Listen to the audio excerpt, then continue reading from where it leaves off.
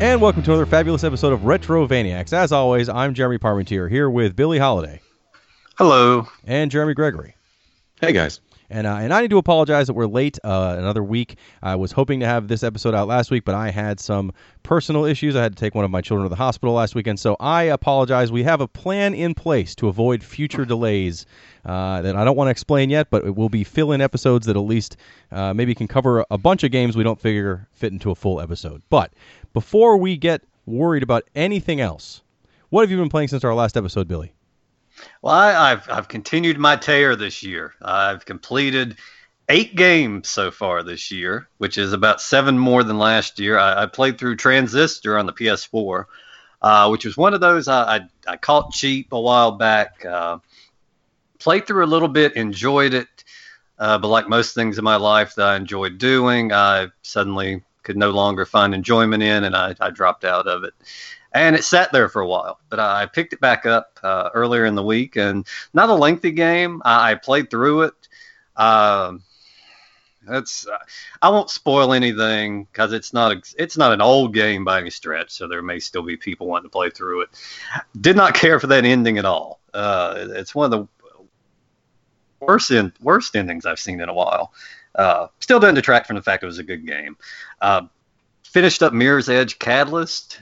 Which I was saying last episode, I didn't quite see, the kind of harsh criticism it got when it came out. I played through it. It's perfectly fine. Still prefer the first one. I don't think this one really did enough new stuff. It's kind of just a rehash, but that's all right. However, I've done something foolish. I got an RPG itch. And I was just cycling through, I was on the Switch and the store, kind of seeing what they had to offer. I was looking through, what I might have on the PS4 that I've picked up in the past that I haven't finished yet. But then I decided that there's no need picking up anything new because I've got Lost Odyssey on the Xbox One. It's backward compatible on there, so I'm picking it back up again. I'm starting over from the beginning. I played through it and put a lot of hours in years ago when it first came out for the 360. And at that time, I was kind of trying to rush through and didn't really grind it out probably as much as I should have. So I ended up in an area with very underleveled characters, not a lot of good equipment, not many items, and saved at a point to where I could not venture back to improve my standings on there. So I was kind of just stuck and just got kind of dejected, put it away. But I got it back out now. And maybe, I don't know, with the amount of time I get to play games most days, maybe in a few years I will be telling you guys how awesome of a game it is and how I completed it. But that's a ways off. I loved that game. And I did almost the exact same thing. I got stuck at a certain point. The story in that game is... it's good. It's not amazing, but it's good. But there are definitely parts where the story forces you into an area that you can't leave. Mm-hmm. And I know exactly where I think you were stuck, but I got stuck in a point later on where you're kind of just on this long walkway that goes on forever. Mm-hmm. And you have to fight some bosses, and you have to fight some pretty tough enemies. And I had been forced to use a number of characters I hadn't really been using. So everyone was way too weak. And while I could probably, stay right by the save point and do a handful of fights and come back, I just decided, forget that, I put it on the side. I did the same thing you did. Then came back to it like a year later and just plowed through it, but spent a lot of time in each area and really took my time so that I could level up and made sure I played with everybody. And it was one of my, there's not that many RPGs on the 360 that we're mentioning, but that one is hands down one of the best. So, good choice. Mm-hmm.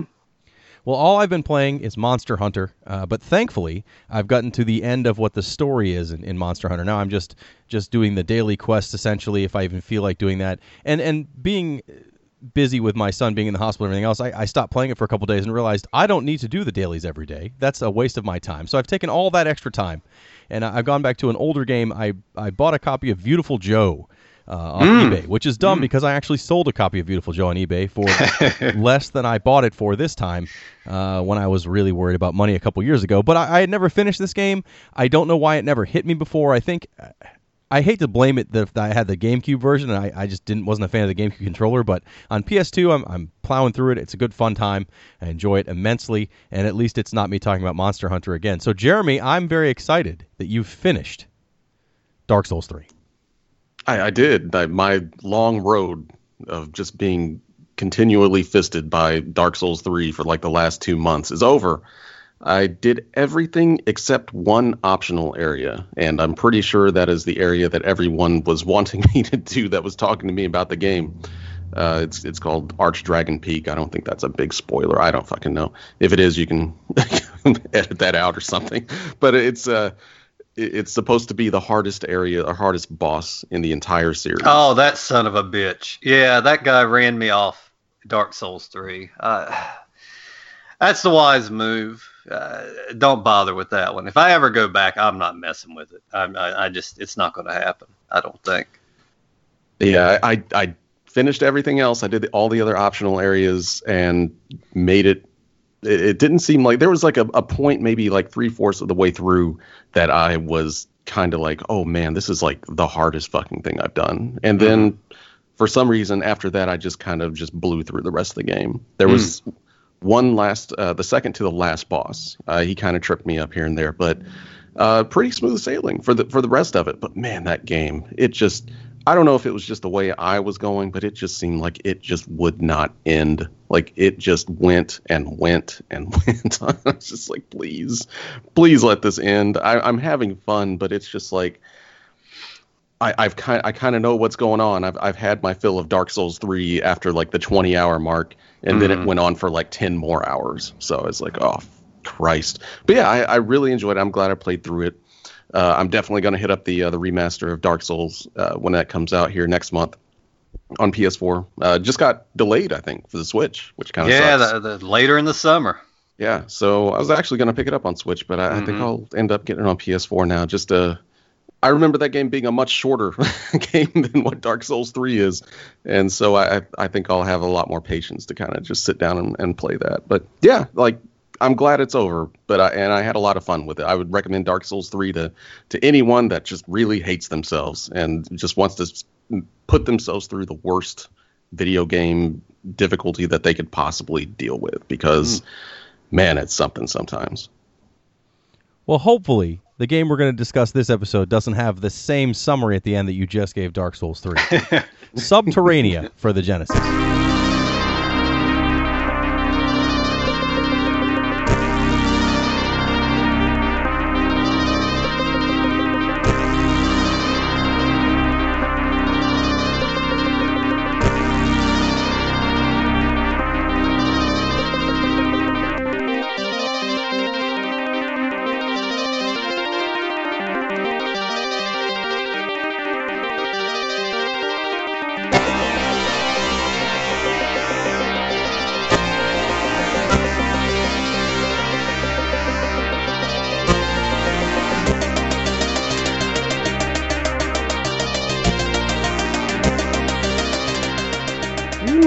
I knew nothing about this game. I haven't heard of it. I haven't seen it in the video store when I was a kid. I went into this one completely blind. Yeah, I remember seeing it in the video store. It was one of those weird Genesis games, of course, that it wasn't on Super NES. And it just kind of had like a weird look to it. Just going by the back of the box, like it looked kind of neat. But I wasn't really sure what exactly the game was, and I didn't want to risk any money on it. Well, the box itself looks a little weird as far as the it just kind of looks like some computer generated art. And then even when you start the game, it has some cinematics, I suppose, which for the time probably look really cool, digitized images that look pretty cool, but now they look real hokey. And it kind of very standard. You just see like some sort of base explode, and like a guy's hand pulls an alarm, all this other, like it's fine, but there's nothing that defines what the game's about. And then all the pictures of the game on the back of the box itself, it just looks like a regular top down shooter, almost like an Asteroids or something, obviously a lot more dressed up than that, but that sort of space shooter where it's top down. It looks like you go in all directions. I didn't look like anything I needed to play, but it's one of those games that when I was trying to look up games as I've said many times throughout the show, I'm much more of a TurboGrafx guy. I missed the Genesis almost completely. So I always try to find these games on Genesis I never played to see if they're good. And this came up on a lot of people's list as like hidden gems on the Genesis. So I wanted to give it a shot.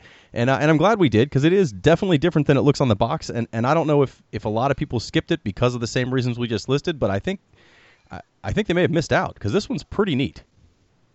Yeah, I'd never really remembered seeing any coverage for it whatsoever. It was just definitely one of those games that it hit the video store or the Toys R Us shelves, and that was it. Not sight unseen. You're just like, well, here's this game called Subterranea. It looks weird. I don't know. So that's really what kept me from trying it out. But man, I'm glad we finally did 30 years later, because it's actually pretty decent. Yeah, and if I had seen this one, I probably wouldn't have been interested. There's a lot. It's not quite. When we get into it, we'll find out. But it had a lot of, from when I looked at online, the box art and the back of it and whatnot, and just the brief little snippets about what it's about. It sounds like a space shooter, and I wasn't a big on space shooter. So without any further knowledge about the game, I probably just would have passed this one right up. And it makes sense, because it's not really a space shooter. I mean, I guess if you're going to hammer it into a genre people know, that's what you'd say it is. But it's almost a more mission based. It's almost, I don't want to say a simulator, but it's far more about controlling your ship and managing fuel and resources and then getting through the objectives than anything as far as just shooting. If you came into this thing, you're going to fly around and shoot everything. You're not going to enjoy this game at all. No. Yeah, if anyone wants a more recent comparison, like this really reminds me a lot of an old school version of like Pixel Junk Shooter, if anyone played that on PS3. Like it's kind of like that, but if you're having trouble like making a mind picture of what the hell we're going to be talking about, it's kind of like that game. I can see that comparison. I think this is still a little different. Yes. I mean, just in terms of just how the game is sort of played. So this game is broken up into 9 levels, and each level is its own self-contained mission. This is a definite retro-style game in that you don't get any continues, there are no passwords, and there are no saves. It's expected you're going to get through this game in one sitting. Now, lengthwise, that's completely doable. Once you've played this enough to get through the levels and kind of know your layout and know what the game's about, you can probably finish this game in an hour and a half, and that's on a run where you take your time. The hardest part of this game is actually figuring out in some of these levels what exactly is your objective. Now, early on, the first levels, as a good example to really explain this, the first level, you see where you start your ship, and when you start every level, it gives you a map of the whole level, and it gives you some objective points where it'll say, like, you start here, and the first level, for example, you have to go get a specified ship piece that you need to go to other levels in Area B, and you have to, pick up some scientists in Area C. Now, picking up scientists is as easy as parking next to them, and they run onto your ship. The downside is, if you are one of those guys who's just flying around shooting everything, you're going to shoot your scientists and immediately lose. There is no, like if you're supposed to rescue 5 scientists, it's not rescue up to 5 scientists if you can. It's if you don't rescue all 5 scientists, you have lost the mission. And the game's even a little more cruel than that, because if you do it, it doesn't immediately say you failed the mission. It says you failed the mission, but then it says go back to the starting point. So you either have to kill yourself or go all the way back to where the starting point was, so that you can lose your life and restart again, which is it's super mean. But the first level is a great example of some very basic things you need to do. Get the ship part, save the scientists. You can actually avoid shooting almost everything. You can dodge all enemies on the first level if you choose to. Shooting them just makes it so that it's easier to fly around, because you're going to determine real quick, and this level kind of shows it to you, but the second and third level does it a lot better. Your fuel as a resource to propel your ship is very, very limited. You only have a small bar at the top of the screen that says how much fuel you have, and the fuel is used to propel yourself forward, because this is, interestingly, a game where gravity is always around. You're always being pulled down, towards the bottom end of the screen, and you have to continue to propel yourself up over and over again while you're trying to fly around and shoot everything. You have to keep making sure you have the right propulsion to not crash yourself into the ground. Hitting the walls, hitting the ground without actually finding a flat landing surface will all hurt your shields. And your shields is another resource you have that in some levels, specifically the first level, there is no shield refill. So if you lose all your shields, your ship explodes, you go to your next ship. I think you start with 5 ships. It's a fair number you start with. But it's hard to get extras. The only way you get other lives in this game, there is no score. You have to find extra lives. And I think when I played through this, I may have only found 3 or 4 of those extra lives. And again, once you lose all your lives, that's it. There's no continues. There's no save spots. You start back at level 1. And again, at first that doesn't seem like it's such a big deal because the first level, especially once you realize how to control your ship, which I think is 90% of this game, you can blow through this first level in a minute and a half. I mean, you just go to the 2 points to pick up the item, pick up the scientist, and then you go back. That's the other key. You have to go back to the starting point on this mission. And it does tell you that, hey, you have to make sure you go back to the start point to land again. And that's great. But it's, especially if you're worried about fuel as a resource, you're like, all right, I made it to the scientist, I made it to this other weapon, and you'll be going back to the checkpoint, run out of fuel, and then it doesn't let you glide. If you run out of fuel, your ship immediately just sinks to the ground, heavier than ever before, and explodes. Yeah. Yeah, and the first stage is pretty merciful, and it's a pretty small map. It's pretty easy to get to and from where you want to go, but there's, and we'll talk about it as the stages get larger, there's not a lot of room for error. There's not a lot of room for just going off and exploring. You kind of have to be focused on the task at hand, because a lot of times I found that later on they give you just enough gas to get done what you need to do and refuel. So yeah, it's not a game where you are just going to float about, take your time. There's a sense of urgency with everything you do in this game, which certainly adds to the difficulty when you factor in that you need to get somewhere pretty quick, but also with a good deal of precision. Because this is and it makes sense, but I always hate it in a game where touching the walls or whatnot chips away at your life or your shield in this case.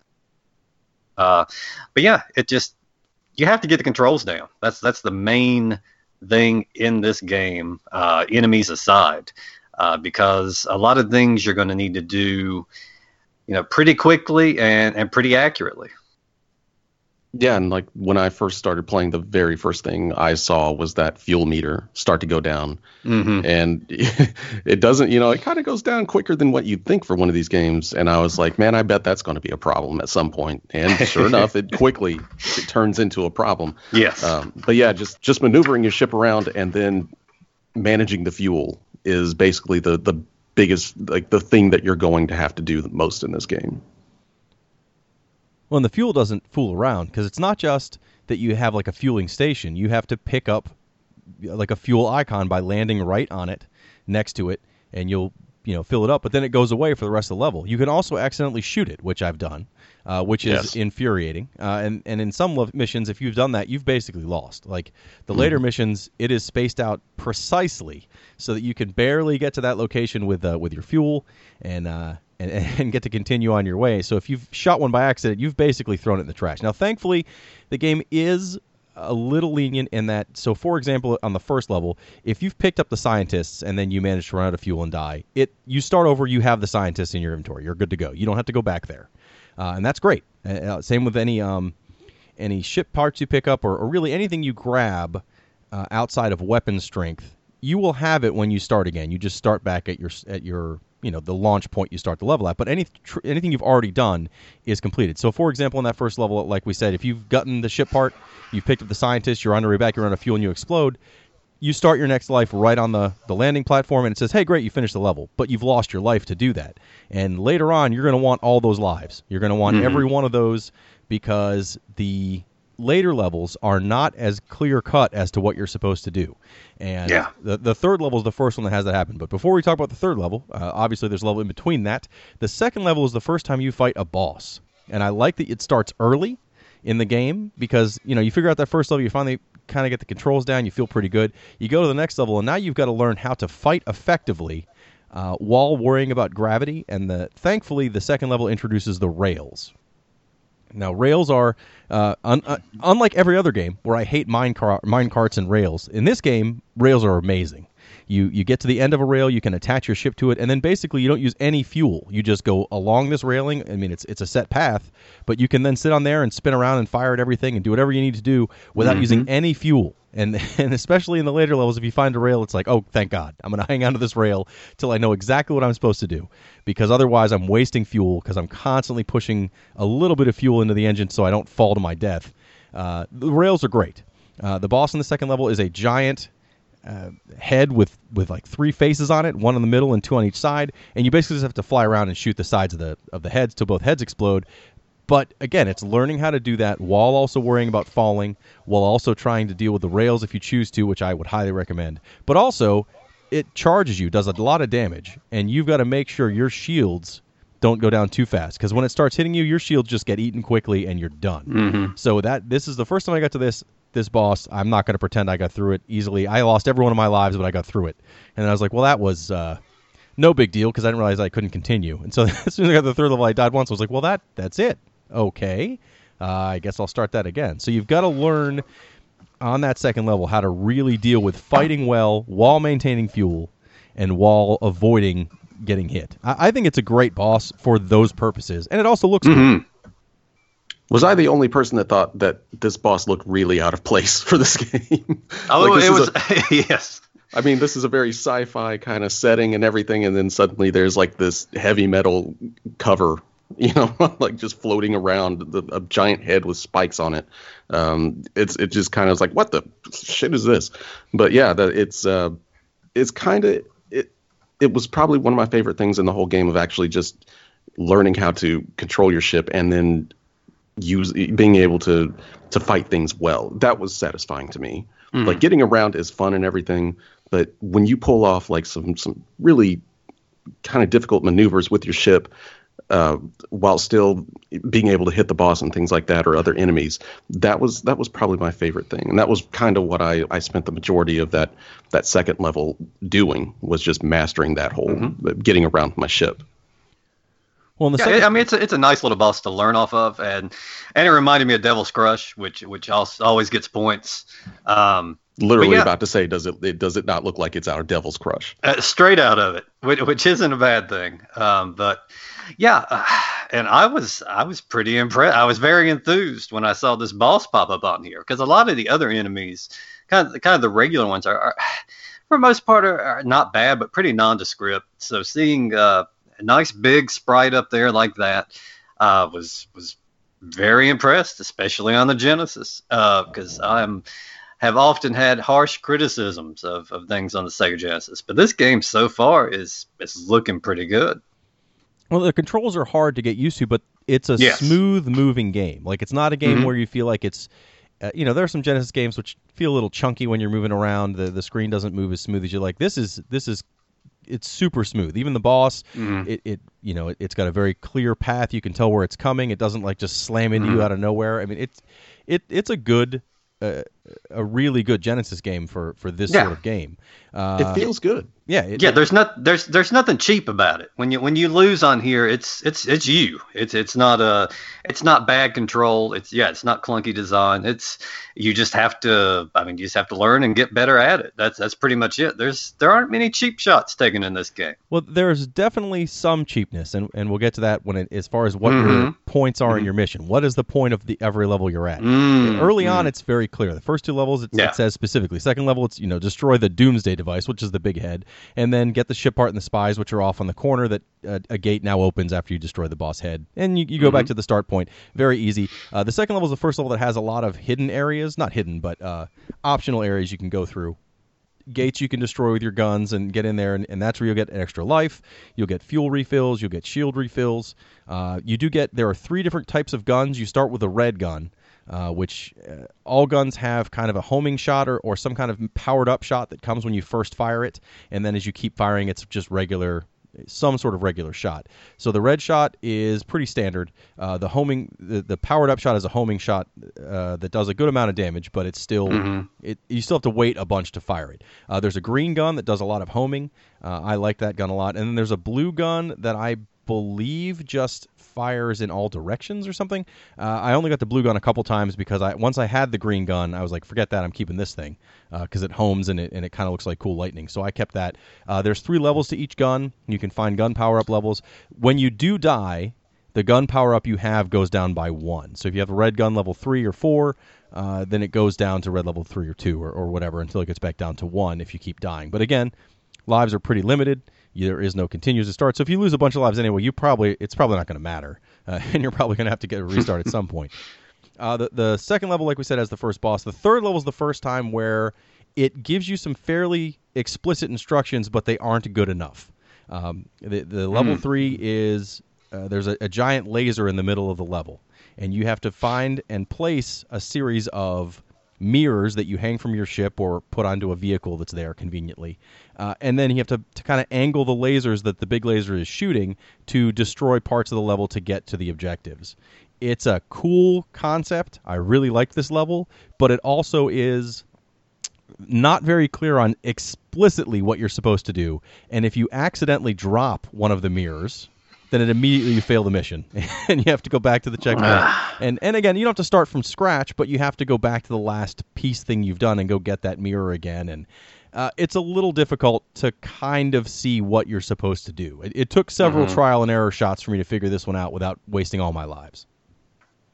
This was actually the point where I was like, I don't think I like this game anymore. Like the first 2 stages, I actually had a lot of fun with it. You know, I thought it was going to be like maybe these smaller stages where you just kind of have to kill a boss or kind of figure out where you need to go and a door opens up. And then you get to the third stage and suddenly it's wanting you to carry things around. It's wanting you to be very deliberate with setting these things up. And it's not always easy. I mean, so it's just I kind of lost my patience a little bit there trying to set that stuff up. But thankfully, I got over that. And if you push forward in the game, so it's a lot of fun. But yeah, that was the point where I was like, this is maybe trying to do a little bit too much. Yeah, and I think that's probably going to be a common reaction because that's when my enthusiasm coming off that boss fight. I was high up on this game, and then this third level occurred, and yeah, I started to sour on it a little bit.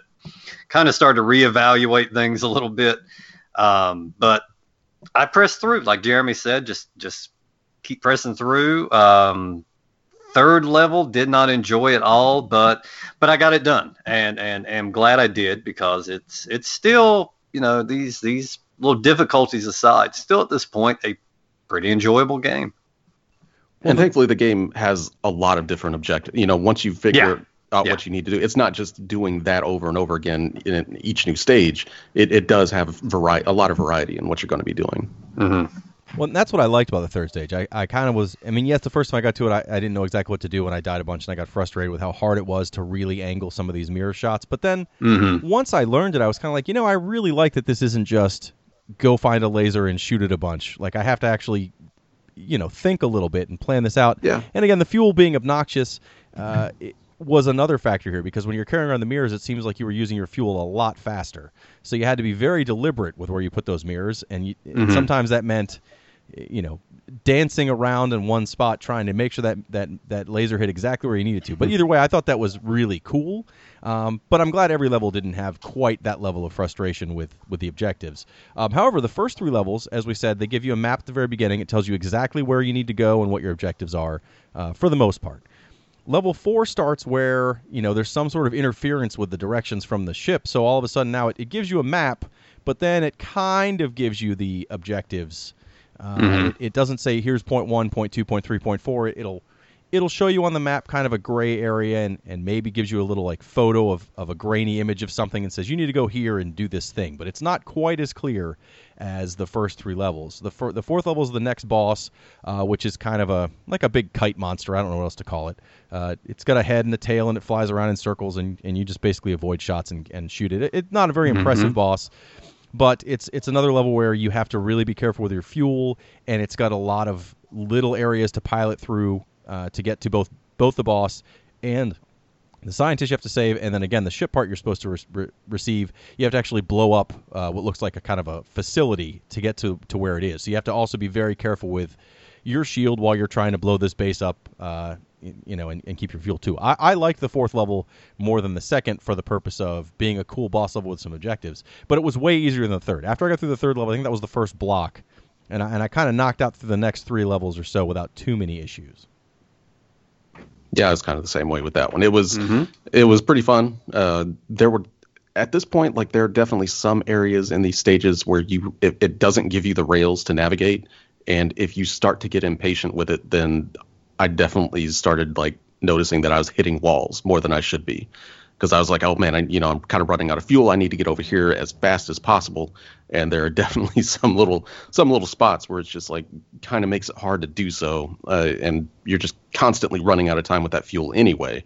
But that kind of started to hit me in the fourth stage. Well, the fifth stage is another kind of objective level. There's a nuclear reactor that's overloading. You basically have to go and blow it up before it explodes. I don't know how that helps to shoot a nuclear reactor before it explodes, but that was the mission.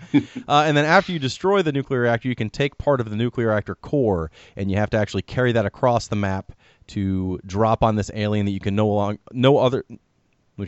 drop on this alien that you can't hurt any other way to get to the ship part and the objectives.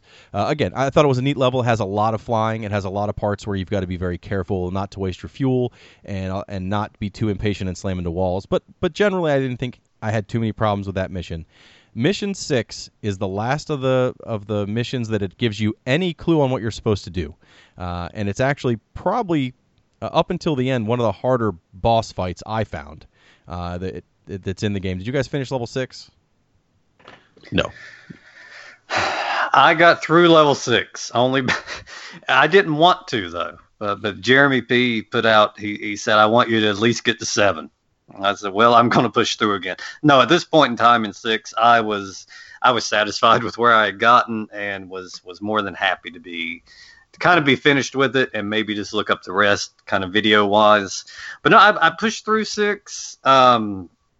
Not to say it was easy in the least. No, 6 has some enemies that are placed in pretty difficult ways, plus for you to shoot before they hit you. Plus, the boss himself that you have to fight is like a giant Ed 209 looking thing, but it has a beam that shoots diagonally across the screen that is massive, and it will hit you before you have a chance to see it. Most likely, the first time you run into that boss, it will just shoot you and kill you immediately. Also, while that's happening, there's these other guys that fly around that hit you while you're trying to avoid this beam. And then even if you can get down to where the beam won't hit you because you're low enough in the ground, then he just basically jumps across the screen and hits you, and again, does a lot of damage. I basically, even on my most recent attempt to get through this, I probably still lost 2 or 3 lives on him specifically. But other than him, that mission is really about learning, go to the objectives, make sure you can find the pieces you need, and don't waste any fuel. And it was definitely hard. I mean, the first few times I played this, not realizing I couldn't continue. I did die in level 2 until I realized how to fight the boss better, and I died in level 3 a couple times until I figured out exactly what I'm supposed to do in that. But from this, by this time, I can play this game now and get through level 6 on my original, set of lives. Probably still have 3 or 4 left when I get to level 7.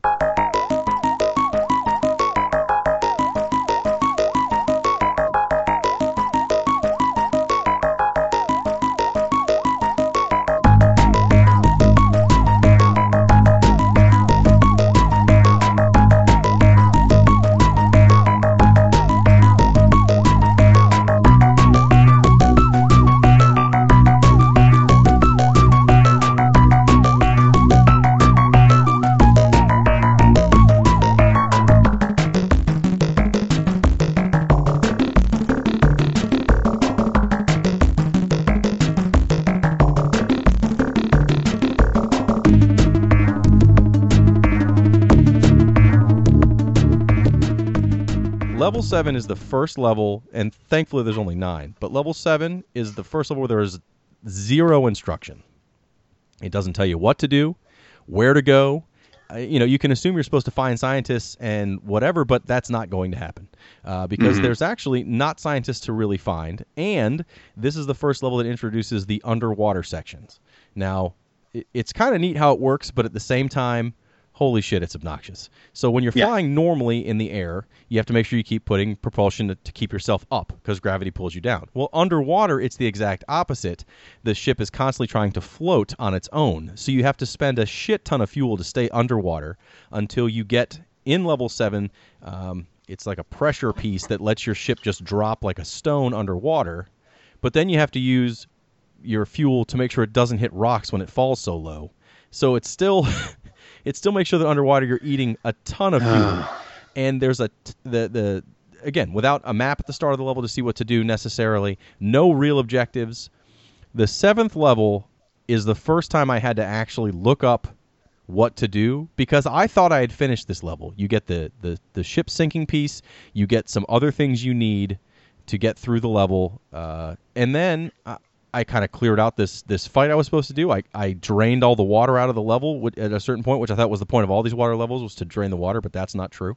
And then I couldn't figure out where to end it. I got all the way back. I managed on my last life to fly back to the starting area because I figured you're supposed to land like you do in every other level. No, that's not how you finish level 7. And they don't tell you at all what to do. Did you finish level 7, Billy? No, I tapped out on 7. Because, I literally felt like I was just kind of aimlessly floating about because that's what you're doing. I really didn't have any complaints about the objectives, really knowing what I needed to do up till this point. I thought, it got a little vague, and maybe it's just I wasn't paying enough attention for some of the other levels, but I was always able to kind of piece it together and get it done. No, I felt just completely lost, and it's unfortunate because it was a game that was difficult, but I was really, I was enjoying up to this point, but this really, this took a chunk out of my enjoyment of this game. I hate having to just kind of frustratingly stop playing something, but I gave it, several go-throughs. I was playing through this level until I exhausted all my lives several times over and never really felt like I knew exactly what was going on. And if I did achieve something, it wasn't something I could easily reproduce. So now I did the frustration set in here. And I just wasn't able to recover and keep playing and get past this stage.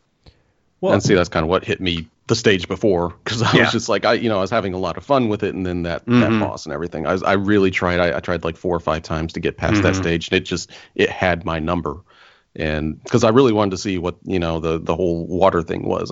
Jeremy was like, get to level 7, yes, because that's where the water is, and I was like, well, is that where the fun truly ends with this game? Because anytime you put water in a game, that's usually for me where I'm going to just automatically check out because I hate water levels. But yeah, just obviously looking at a YouTube video is not the same as playing it, but it definitely did not look like it added to the fun of the game.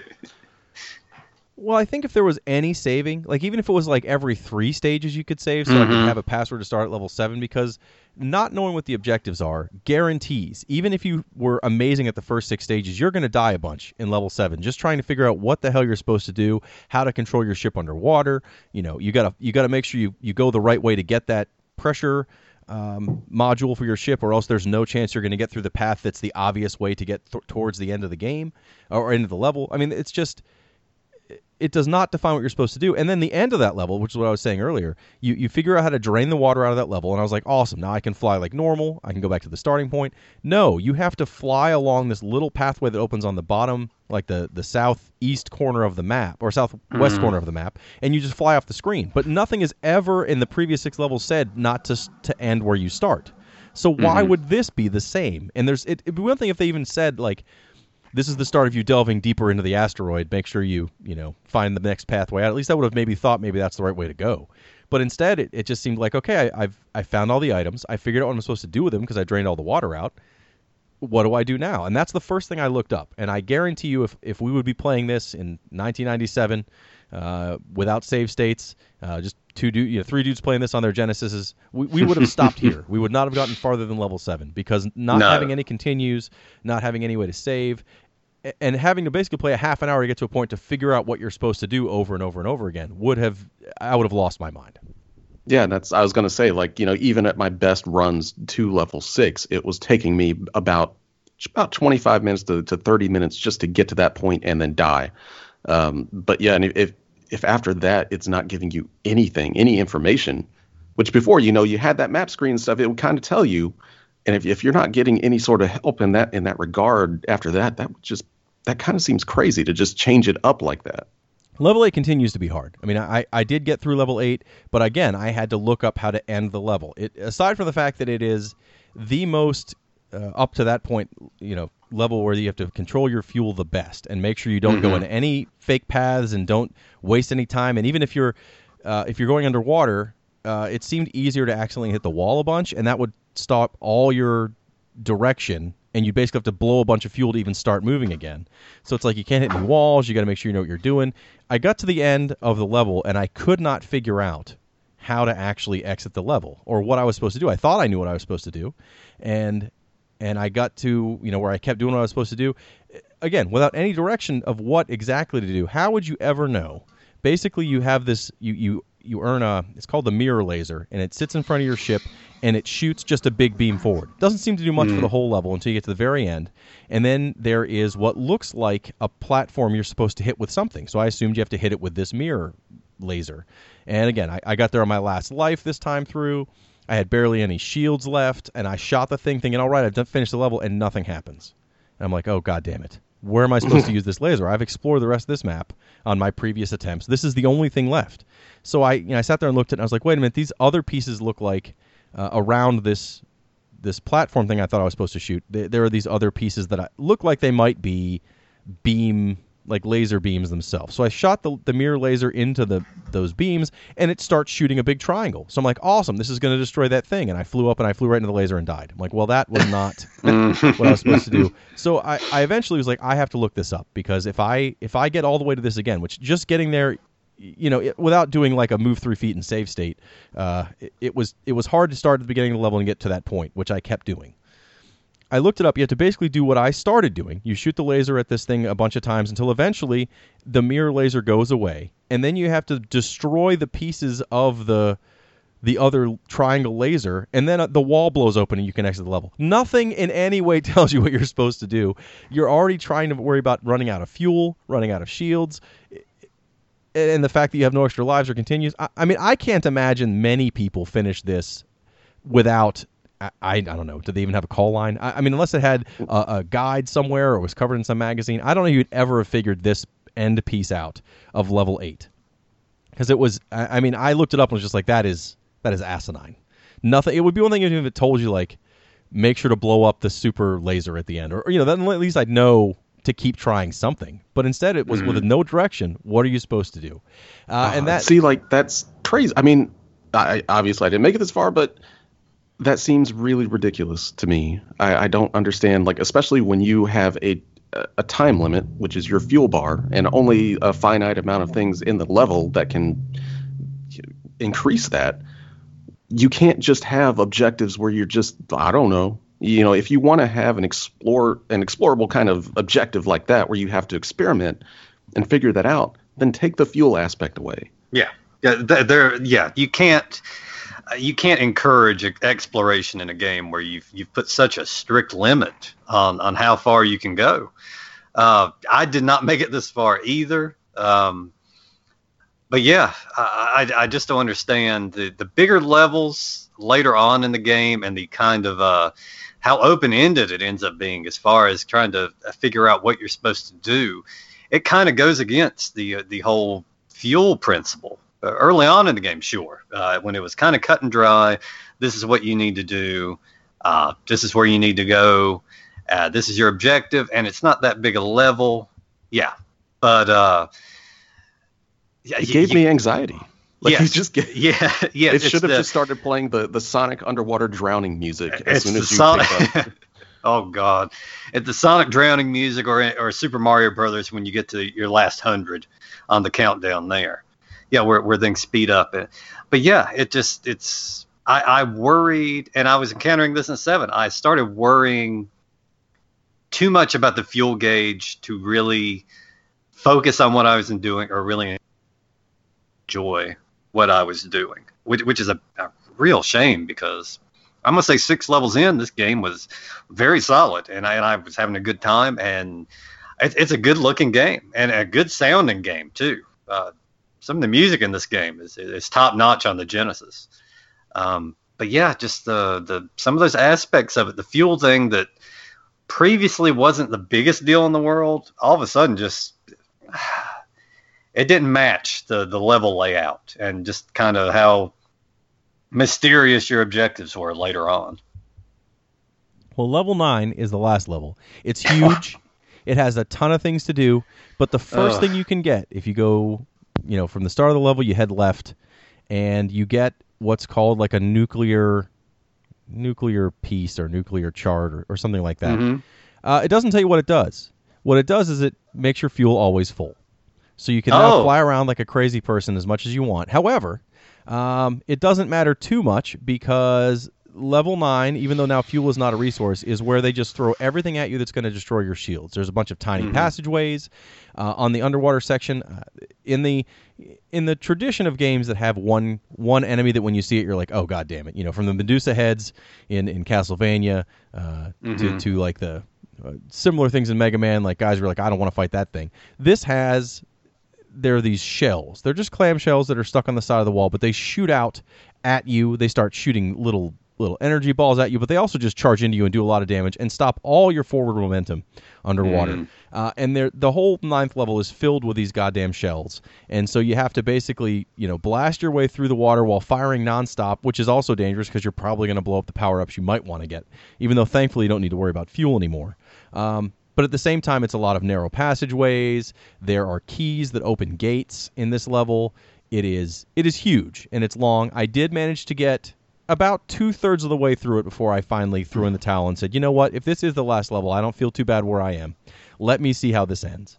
And basically go through another series of gates that I never made it to, which are not too hard to figure out, but it's just a matter of getting through them without dying. And then you go on these long passageways till you get to the last boss of the game, who is essentially like a giant snail thing. I don't know where it comes from. It doesn't explain anything. It even says like you're in, I think it's called like Sizzix Chamber, and you fight. It's a giant snail, and in again standard video game format, it has several forms. Again, watching a playthrough of it, and obviously this is someone who's mastered this game, they were just kind of flying around and dancing around and shooting them at certain parts, and it was still a long fight for that person. I would never have finished this game. I would never have, if I made it to the last boss ever, again, knowing that I would have had only a handful of attempts, there's no chance I would have ever beaten this. I mean, it's a cool game, I think. It has a lot of neat ideas. I like that every level's a little bit different. I don't even hate the later levels where it doesn't tell you. Again, if I would have had some ability to come back to those levels easy, a continue or best pay, like a password that starts you at level 7. I mean, whatever would be something that gets you a little bit of ability to explore those areas without having to play through the first 6, I may have. But knowing that I didn't have that ability, man, just the last level alone is a gauntlet, an excruciating gauntlet that ends with this long-ass boss fight that, there isn't a what looks like an easy method to be good at it. Like, it's not like, oh yeah, I can follow this pattern and do whatever. It's literally just dodge a bunch of stuff and shoot them when you occasionally can and whittle away at them. It looks painful. It's kind of a shame because, man, this really did seem like it had a lot going for it up to those first 6 levels. Like, I was having a lot of fun with it. It was kind of frustrating here and there. The fuel things kind of pissed me off every once in a while, but it wasn't a big enough drag to, I totally wanted to keep playing it. But it seems like it hits that a difficulty wall right there, starting with level 7 and the end of level 6 for me, that it just kind of, it makes me kind of think the game's a lot worse than what I originally thought it was. Well, I don't think it's a bad game at all. I really like this game. No, I don't think it's bad. I think this is one of those that while I admit I don't know if I'd ever finish it, I would try a lot. I would still be like, it would be one of those games I would have kept and brought it every once in a while, because especially when you've mastered the levels. Like, now that I can go through the first 6 on 1 or 2 lives, maybe 3 if I really screw up that boss fight at the end of level 6, I feel pretty good about playing this game. But again, that was with the ability, though, to have save states and to come back to some of these levels without going through the first 2 or 3. I can't say for a fact I would have been that into this and not just so pissed off that I would have turned it off after the first couple days of playing this. But now with a little more patience and the fact that I do like this sort of, I like puzzle solving in games. I like shooters. I don't even mind the gravity thing. It's kind of an interesting mechanic that at first I didn't think I'd like, but I ended up really liking it. This is a neat, different game, and there aren't too many games we cover that I'm like, yeah, that's really different than anything else I've played. This really is. There's other things that are close to different aspects of this game, but as a whole, it's pretty unique, and it's definitely something worth trying.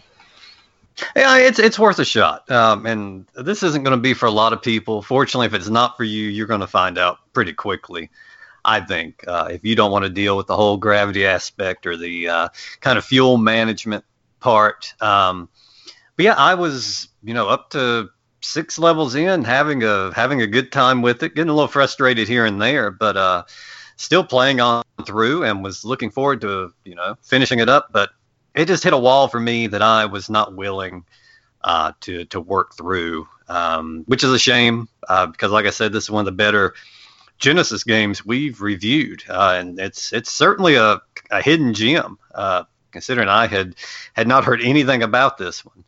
But yeah, just the fuel management, they didn't give you enough fuel for that level 7, and even just having a nice little kind of detailed map in the corner of the screen would have went a long way with me.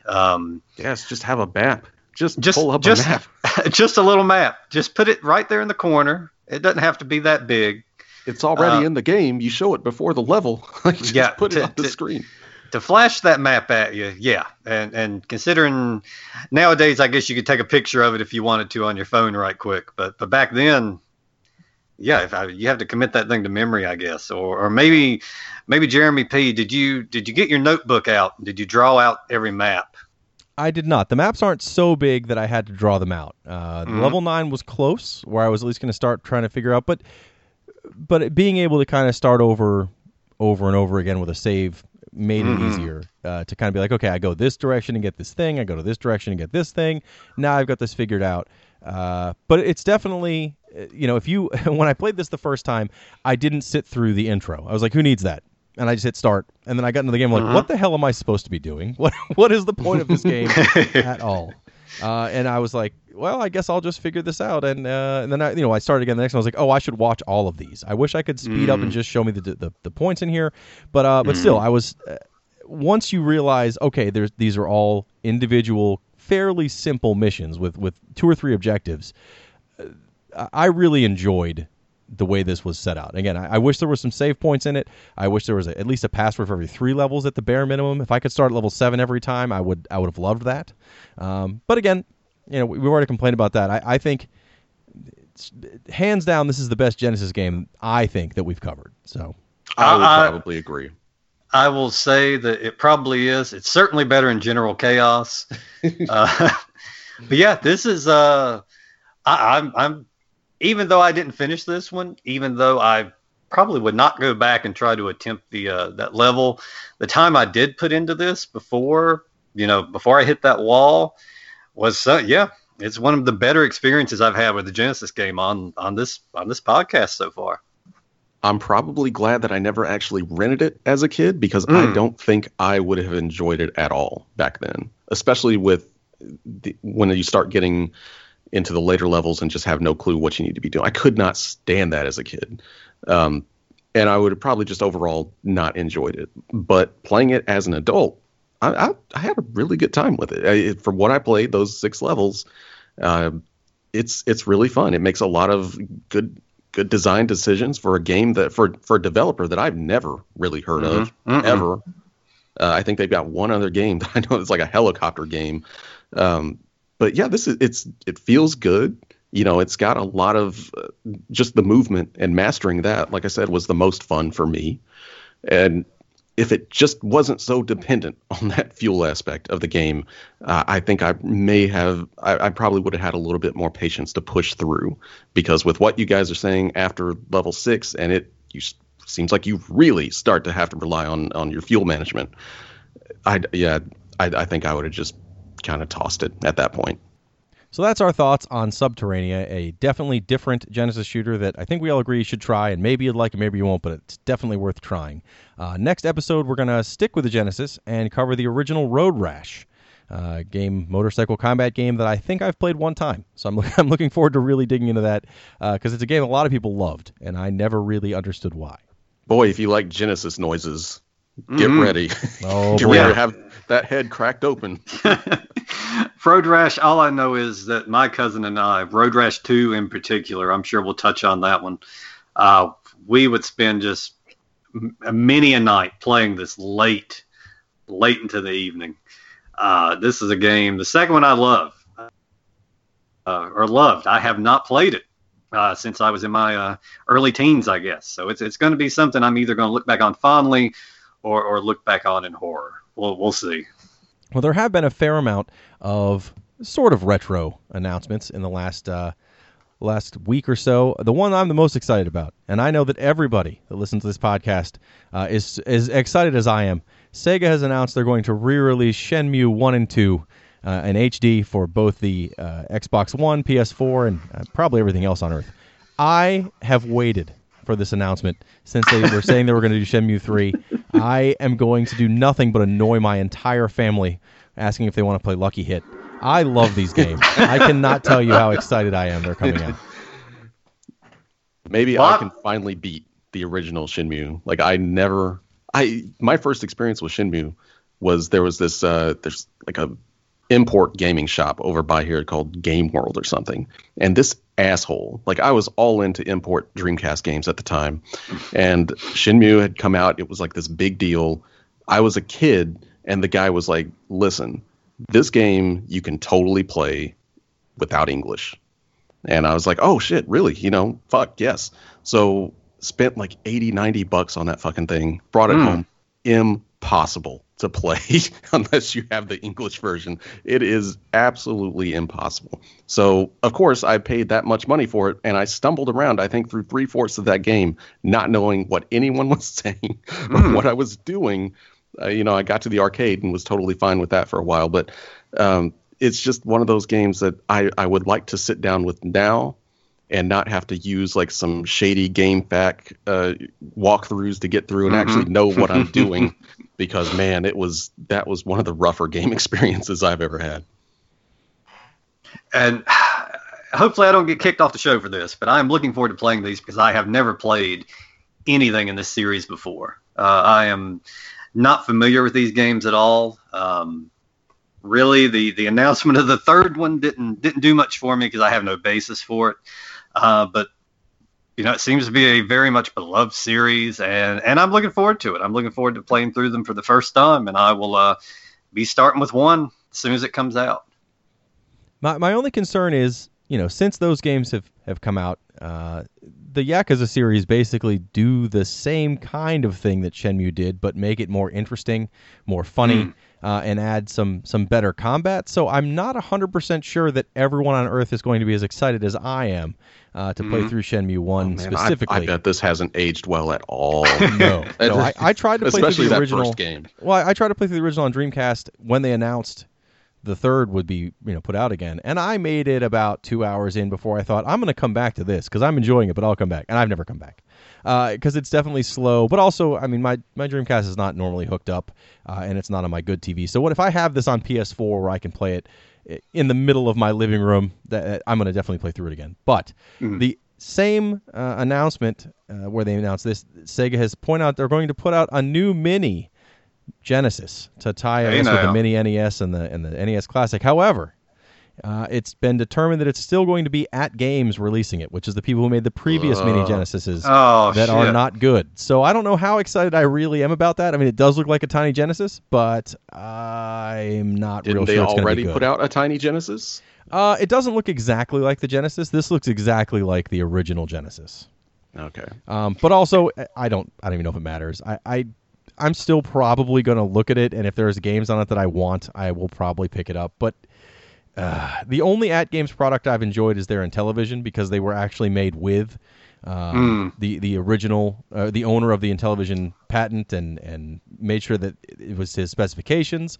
There are still some problems with it, but generally it's a good version of what you're going to get if you want to play Intellivision. But all their other things I've tried have been, I mean, fun for a few minutes, and then you're like, yeah, okay, these have some problems. The Genesis one specifically has like some freeware garbage on it, along with Sonic and the other games you'd want on there, and some of the games don't run properly. And so hopefully this one's a little better, but knowing that they're not doing it themselves makes me a little concerned. Well, I'm kind of hoping that they'll at least work with Sega a little bit, because I mean, Sega made the announcement. I mean, this was a big announcement for them, and I'm hoping maybe they have a little bit more quality control over those previous ones, because that other one was just garbage. Like you could, wasn't bad for just kind of sitting down and throwing up a Genesis game or something, but most of them didn't run right, and it was also filled with all that other shit that should have never even been on there. Yeah, I thought since Sega made the announcement, they were 100%, kind of involved with putting this out. So that's a little worrisome to hear. This will definitely be something that I'm gonna wait and see, wait until it's out and see what the see what the reviews are for it at that time. Well, on different news completely, but still kind of gaming news, I guess. I did finally see The Last Jedi last night, but this is not about that. This is also movie news. The Rampage movie has come out, which I didn't realize at the time was based on the game. Who brought this to the boardroom at this picture company? I did not know that. Of all games, a fucking Rampage. I'm very enthused about it. I saw the trailer, had not heard a single thing about it before that. It took me back to the days of childhood where you didn't know a movie was coming until you were sitting in the theater and the trailer popped up. And shit.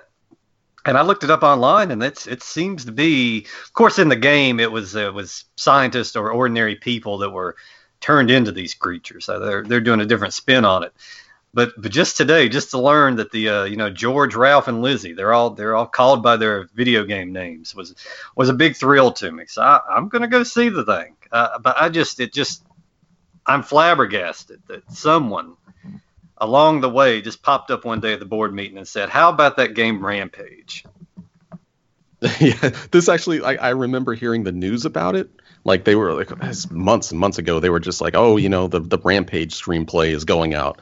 And I was like, oh, okay, well, that's never actually going to come to a theater. I thought it was going to be like, all of those old video game things that kind of get pitched around and they've got a screenplay for that never comes out. It's kind of like Asteroids. Like that was, I remember a few years ago, that was supposed to be like about like space farmers, farming asteroids and all this other shit that was just ridiculous for an Asteroids game. But I mean, what can you really do with making an Asteroids movie? But still, I didn't expect Rampage to ever make it out. And hearing the news that, yes, you can actually go see it, I'm kind of curious. I'm sure it's terrible. But I think you said you're going to go see it right after this podcast. I'm going right after this. And I'm sure it's terrible, but I think it's going to be the right, appropriate kind of terrible. You don't have to do much in this thing. You just need to take these giant fucking animals and have them bust shit up, for at least 45 of those 90 minutes. And I think everybody's going to go home with what they wanted. But yeah, it's something. And I'm excited for what other shit games might actually come through. As long as they don't make that Sims film that they keep threatening. It's another one that I'm just like, I don't think it's going to ever happen. I was so mad that the BioShock movie never happened. Like that one broke my heart because man, I really want that one. Could have made a really good movie. It could have, yeah. But you get Rampage, of all things, a game no one has said a word about in probably 20 years since it was out on the Nintendo 64 with Rampage World Tour. Suddenly you've got a movie of Rampage. It just makes no sense. I just don't know. Well, Bill, you're going to have to let us know how it goes. Looking at it, it looks like it's basically just a Godzilla giant monster movie, but happens to be based on the characters from Rampage. And that's totally fine by me. Because if they try to make it too much like the video game, you get House of the Dead, one of the worst video game movies ever, just miserable. So although if there is a scene where the gorilla punches a hole in the wall and there's a woman in a shower, that will make my day. If that happens, I'm in. I'm pulling for it. I'm actually expecting it. We'll see. We will await your update on our next show, Billy. What can they possibly do to really? I mean, yes, you could throw that in there. That would be your one video game reference. But yeah, what else can you really put into a Rampage movie to reference the old video games? What if they start punching a subway car back and forth? Oh God! That's what we should write the next Rampage movie. Rampage 2, written by Retrovaniacs. It's going to be huge. But we'll talk more about our upcoming screenplay on our next episode. Also, Billy's review of the movie, and we will be talking about Road Rash for the Genesis. And we will see you next time.